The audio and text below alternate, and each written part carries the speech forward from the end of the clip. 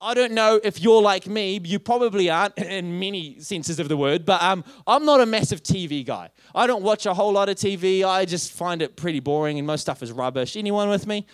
4. Okay, everyone else loves TV. That's all good. But the other day, there I was on the couch, just chilling out, flicking through the channels, guilty as charged, and I couldn't believe, it's like it didn't matter what channel I went to, I could not escape the barrage of terrible content. It's like, man, channel after channel, is this what people are making on purpose? Like on one channel, it was Married at First Sight. Who watches that? That was a test, you failed. That's terrible, that show, my goodness.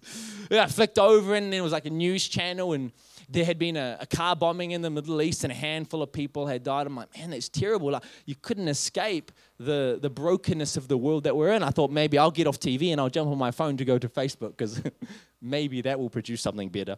And I'm flicking through and I'm seeing there's friends that I know overseas who have been in COVID lockdowns for over a year straight. Now, we think we had it hard, and it was hard. I don't want to minimize anyone's challenge in that season, but they've been going for a year straight in lockdown, and they're complaining that their freedoms have been taken away. You know, it seems like every few months our government is pushing through a new law in urgency without a whole lot of public consultation, and as Christians, it can shake us up a little bit. We think, well, that's not in line with God's word. And as I watch this thing on this TV channel, that horrific act is not in line with the nature of the God of the Bible. We think this is setting an ungodly precedence for our society. And if you're like me, we start to think, I wonder what the world's going to be like in 5 and 10, maybe 50 years. And yet for many of us, it doesn't fill our heart with hope. In fact, it just drains it. It can kind of feel like the world is getting worse, that society is becoming more ungodly and that our children are going to have to grow up in a more perverse society and generation. Now, yes, it's true. Healthcare is getting better. Life expectancy is longer. Technology connects us better. And scientific breakthrough is improving the quality of life. And yet it can still kind of feel like the things that matter most are slipping through our fingers. And there's nothing much we can do about it. And we fall into the trap of thinking that current culture, political policy, and public sentiment are like the litmus test that let us in and tell us how God's going in the battle. It's like a report back from the battlefield to let us know how God is going. I mean, you know what I mean? Do you remember when they took the name of Jesus out of the prayer in Parliament? And a whole lot of Christians got really worked up over that. Now, I get it. I wish they kept the name of Jesus in the prayer in Parliament, but you had a whole lot of people going, man, the enemy is winning and God is losing. Now, teachers are having to teach some pretty weird and challenging and perverse concepts in our schools. They're becoming required parts of the curriculum, and we can think, man, God, what's going on? I thought you were in control. The Muslim community are being highlighted and supported in the wake of the Christchurch attacks, and so they should, but some Christians are saying, man, they're getting the limelight. They're advancing and Christians aren't.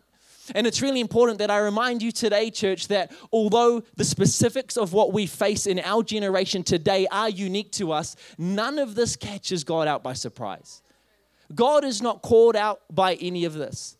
In fact, a changing culture, a lost and wandering people, hearts being hardened towards God, Christians facing hardships for what they believe, this has been the constant cycle of humanity. And if this was the fullness of the story, if this was the complete narrative, you and I, we might actually have something to worry about. But culture doesn't give us insight into the battle. Culture just determines the state of our mission field. Culture doesn't give us insight into the battle. The battle's already won. Jesus already has victory on the cross. The culture that surrounds us simply gives us insight into the ground that's in front of us, the mission field that is in front of us. You know, when Jesus went to the cross conquering sin and death, and when he rose again 3 days later, that was the victory that humanity had been holding out for. That was the victory that would have made all the difference for every single one of us. The final chapter has been written. And you and I, perhaps you do, perhaps you don't, but we know how that story ends. And it's a happy ending for anybody that would accept that free gift of salvation by God's grace. See, culture can try to rewrite the narrative, but the Word of God unpacks it in great detail. Current culture will try to tell you that your belief in the God of the Bible is old-fashioned. It'll try to tell you that you're fighting a losing battle. Current culture will try to tell you that it only gets harder from here on out, Christian. Current culture will challenge the very foundation that you stand on and tempt you to jump ship. Current culture will try to lead you with human wisdom that changes year in and year out. And yet you and I, we're called to build our life on the unchanging, unwavering, timeless, unshakable Word of God. A word that never changes and that gives us great assurance. You know, in the face of a pandemic, in the face of a society that was seemingly turning their hearts away from God, we launched our online campus that reaches hundreds of people, both in New Zealand and across the world. We welcomed in the West Campus to be part of our family. That is like doubled in size and already reaching a whole bunch of brand new people, seeing people saved and baptized in West Auckland. It was just a couple of weeks ago that we had Encounter Youth Camp, which I explained about briefly. This was after a year of not having it, and the challenges that COVID brought was still the biggest and best encounter camp we have ever had. There were hundreds of young people from across all of our campuses and some other Elim churches in the North Island, hundreds of young people getting filled with the presence of God. In fact, there was one young man, Troy Watkins, Chantal's boy. I love that because he went to camp, quite a shy, quite a reserved young man, but he went to camp. He was filled with the presence of God. He got gifted with the gift of tongues, a heavenly language, and he felt bold enough to come up and get a crunchy and celebrate that with the church. Current culture will try to tell you that the church is dead, but it's never been more alive. God is doing stuff not only here in Papakura, but across all of our campuses and every church in our communities that God would call his own. God is not dead. God is very much alive. He's doing something, and it is our honor to be a part of it. I want us to take a quick look at John 16.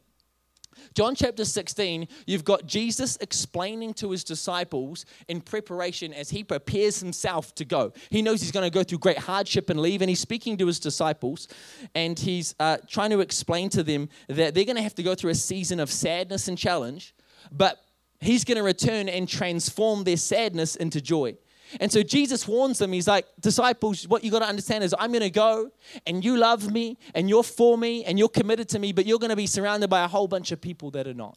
There's going to be a whole bunch of people around you that don't love Jesus like you do, that don't believe that I'm the Messiah like you do, and I need you to be prepared for that. And he finishes up that passage in John 16, verse 33. And he says, I've told you all of this so that you may have peace in me. Here on earth, you will have many trials and sorrows, but take heart, because I have overcome the world. He's saying, look, things are going to change. It's sometimes going to feel like you're not winning. Things aren't always going to make sense. He says, but don't waver. Don't waver to the left or to the right. He's saying, keep your eyes fixed on me. He said, you don't need to be discouraged or dismayed. He says, I've already overcome the world, and that should bring you courage and peace. You know, the current state of the world is not a surprise to God. It's not too big for God, and it hasn't, in any sense of the word, derailed his plans for the earth or his call on his life, on your life. God doesn't remove us from a troubled world, but he calls us out and he gives us purpose within it. Now, you may be surrounded by a culture. In fact, you definitely are. Everywhere you go, I went English for a second. There is a culture. There is a culture here at church. There is a culture in your workplace, in your sports team, in your family. There is culture wherever you go. But you can be in a culture, but not of the culture. I'll give you an example. I play rugby. Played rugby most of my life. I play for one of the local clubs, and it's awesome, good fun, top of the table, whatever. But most of my team, in fact, all but I think 3, maybe 4, are not Christian guys, great guys, but swear like a pack of sailors. Like it is left, right, and center. Now, I'm in that team. I play with them. I am in that culture, but I am not submitted to that culture. I am in that team. I am in that environment. I'm in that culture, but I do not conform to that culture. They may be like that, but I can be in it, but not of it. I can be in that, but I can still be different. And it's the same for you and I. We are very much in this world, but we are called to not be of this world. And Jesus continues to unpack this in the very next chapter, John 17. This whole chapter is a prayer where Jesus is praying to the Father in heaven. So if you want to read the whole prayer, you can go and do that. It's the whole chapter, but we're going to pick up from verse 11. So Jesus praying to the Father in heaven, he says, now I am departing from the world. They, talking about his disciples, are staying in the world, but I am coming to you. Holy Father, you have given me your name. Now protect them by the power of your name so that they will be united just as we are. Everyone say united. During my time here, I protected them by the power of the name you gave me. I guarded them so that not one was lost except the one headed for destruction, as the scriptures foretold. Judas.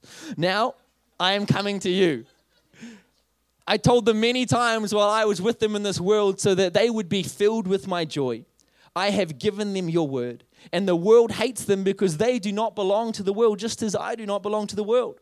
He says, I'm not asking you to take them out of the world, but to keep them safe from the evil one. They do not belong to this world any more than I do. Make them holy by your truth. Teach them your word, which is truth. Just as you sent me into the world, I am sending them into the world. Church, I need to remind you this morning that there is no law change, no Facebook post, no protest, no curriculum change that presents any sense of a threat to the God of heaven.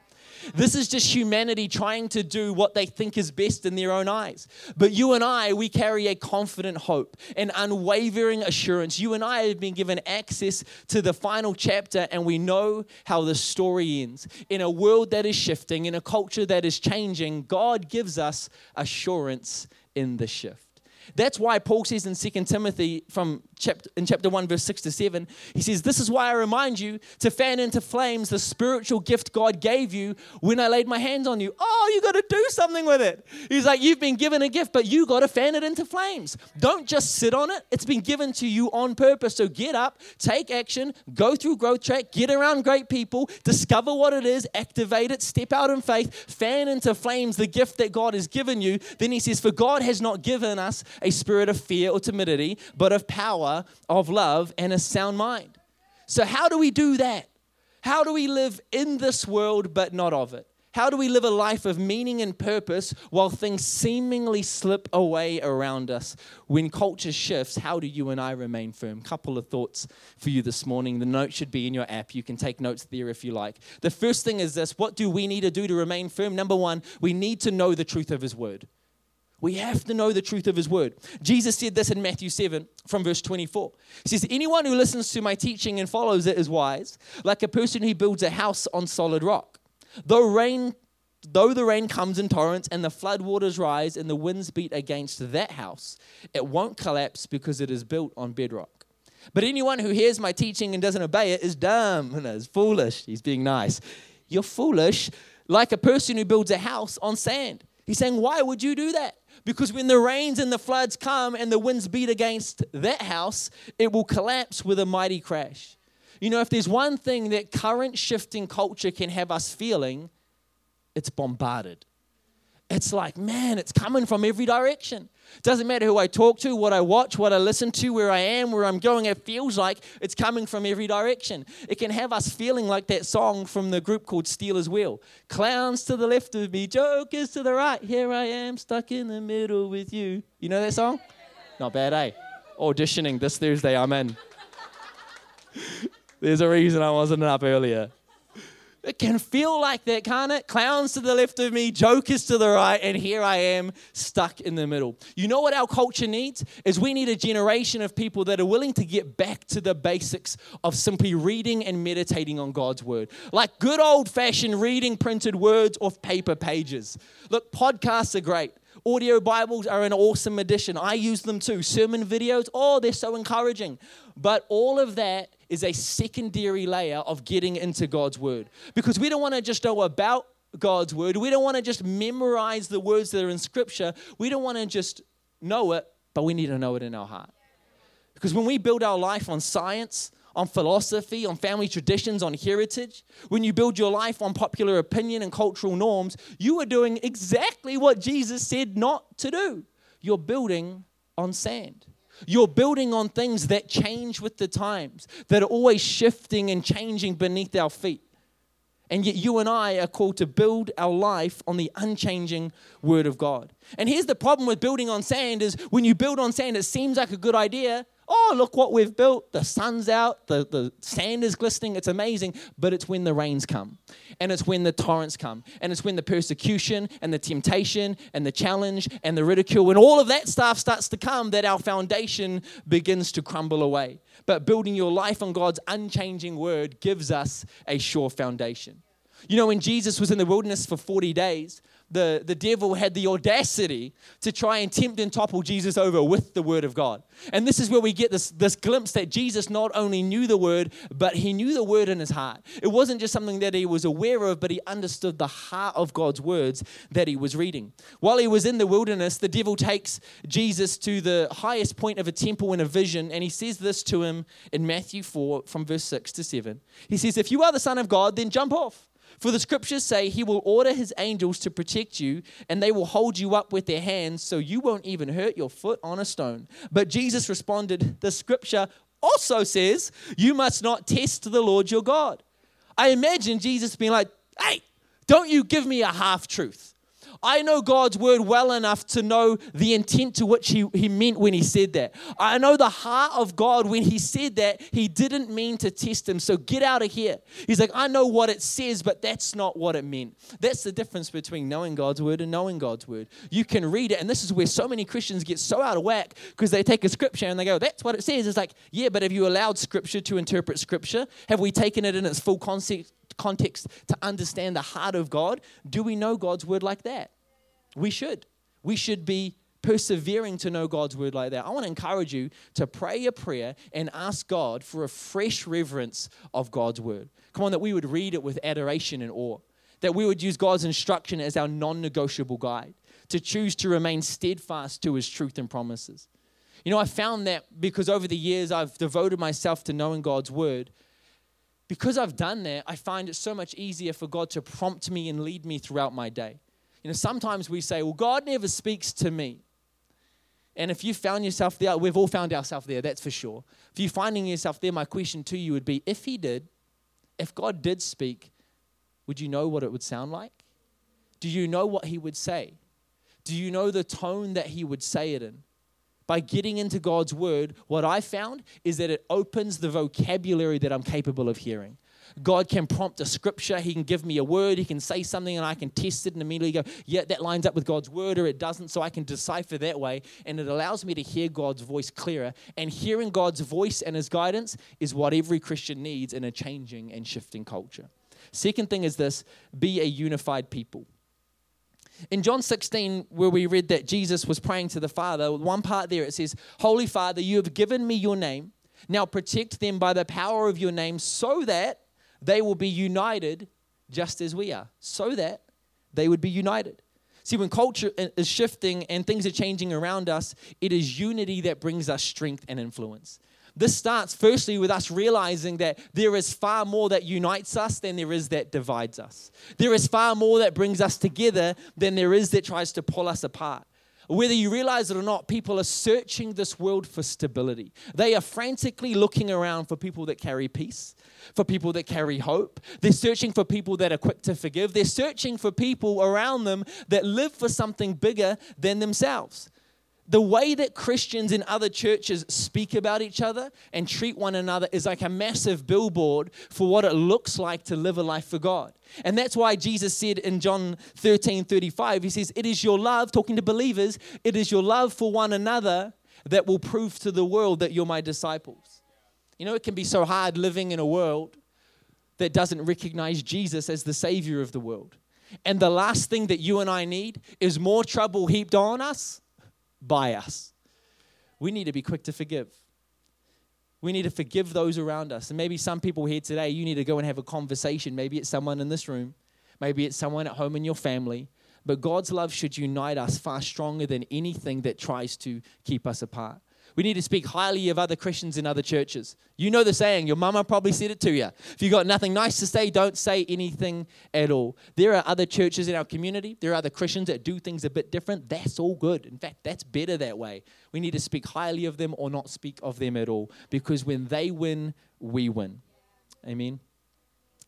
You know what unity does? Unity communicates to the world that we have clarity. That's what it does. When we as the body of Christ, not just Elim Christian Center, but we as the body of Christ love one another, speak highly of one another, support one another. When we have unity, it says to the world that we are a people who have clarity.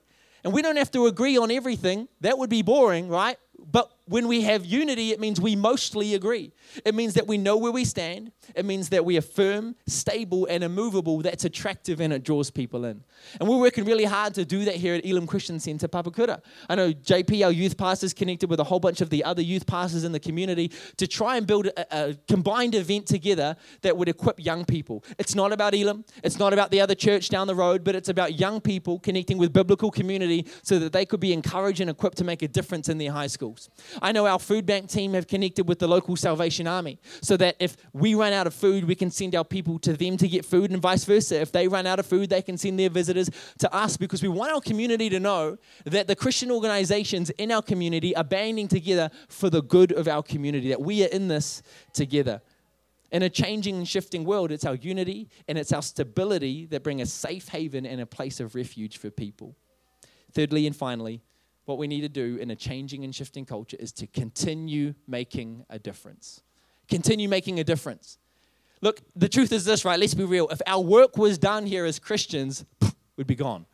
Like there's a reason that we're still here. There is a reason that Jesus hasn't yet returned. If we were going to be gone and be taken, they would take Caleb Lowndes first. He's the holiest person in the room. He'd be gone. But the reason that we're here is because there is still something to be done. God still has purpose for us. You know, every Sunday across all of our campuses, we are welcoming in new people who come searching for hope, and we connect them to the one that can provide it. Every Sunday across all of our campuses, we're leading people in a prayer that completely shifts their life and their eternity as they give their life to Jesus and they're made brand new. This anti-God thing, it's a facade. It's a man-made attempt to try and prove to ourselves that we can do it on our own, but I've found that there is a deep hunger in the hearts of people for the things of God. LJ, you could join me on keys, that'd be awesome. And so you might ask, if the battle has already been won, why are we still fighting? Why are we still here? What is our current purpose? I think 2 Peter 3:9 unpacks that beautifully. It says the Lord isn't really being slow about his promise, as some people think. No, he is being patient for your sake. He does not want anyone to be destroyed, but wants everyone to repent. I need to remind you today, church, you are not here to make up numbers. You are not here just to help form a crowd. Forming a crowd is the least of our interests. We don't want to build a big church. We want to build big people. The church will grow. Jesus said, I will build my church. But we want to build big people. That means that you have significance in this season. You know, you're not too old and you're not too young. That's often the thought that runs through our head. God doesn't make mistakes. He knows the beginning from the end. He's the Alpha and the Omega. And so you are the exact age that you were meant to be on this very day. And so when God was considering our culture and our current political climate, he chose for you to be here at your exact age in this generation right now. And so you have significance in this season.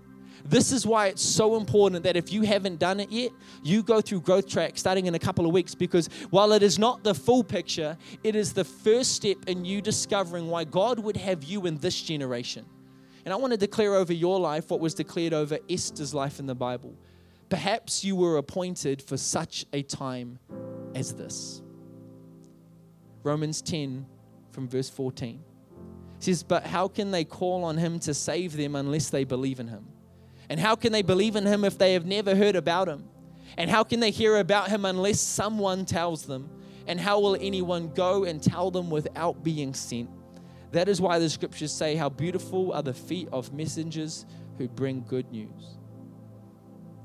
In a world that is changing and shifting, can I remind you that your hope doesn't have to change with it? In a culture that is shifting, God's word remains constant and trustworthy. When it feels like things are slipping away, God is still in control. The culture we find ourselves in is not an indication on how this all ends up. Am I concerned about what I see? Yes, I am. Does it grieve my heart when people turn their hearts away from God? Of course it does. But am I afraid? Not even close. Whole life is not this back and forth battle between God and the enemy where we don't know which way it's going to go. It's not like this big Marvel matchup where anybody could win. Jesus has already won the victory. He conquered the grave, he conquered death, and he bridged a way for you and I to truly know in intimacy the God who made us. It's that same God that gives us wisdom, strategy, boldness, and courage to keep making a difference in this world. That's why he has us here. 1 Corinthians 15, we are almost done. Then, when our dying bodies have been transformed into bodies that will never die, the scripture will be fulfilled. Death is swallowed up in victory. O death, where is your victory? O death, where is your sting? For sin is the sting that results in death, and the law gives sin its power. But thank God, He gives us victory over sin and death through our Lord Jesus Christ. So, my dear brothers and sisters, be strong and immovable. Always work enthusiastically for the Lord, for you know that nothing you ever do for the Lord is useless. You know, for some of you here today, you've been living in fear and you don't know where you stand with God. He loves you. He made you. He created you. He has a plan and a purpose for your life. This world can be a scary place to live in if we feel like God is distant. But one of God's names in the Bible is Emmanuel, which means God with us. He has not given you a spirit of fear or timidity, but of power, of love, of self-discipline, or a sound mind. He is with you. He is for you. I'm going to pray a prayer in just a moment. If you're here in this room, you feel like you've been living alone, disconnected from God, living in fear, living unsure about what to do in a changing world, God wants to give you assurance within the shift. It's a troubled world, but He calls us out and He gives us purpose within it. If you want to make your life right with God today, you don't need to do anything but accept that free gift. You can't earn it. You don't deserve it like I don't deserve it, but He offers it to you today, a free gift of salvation that makes you brand new, forgiven, and set on a path with purpose in Him.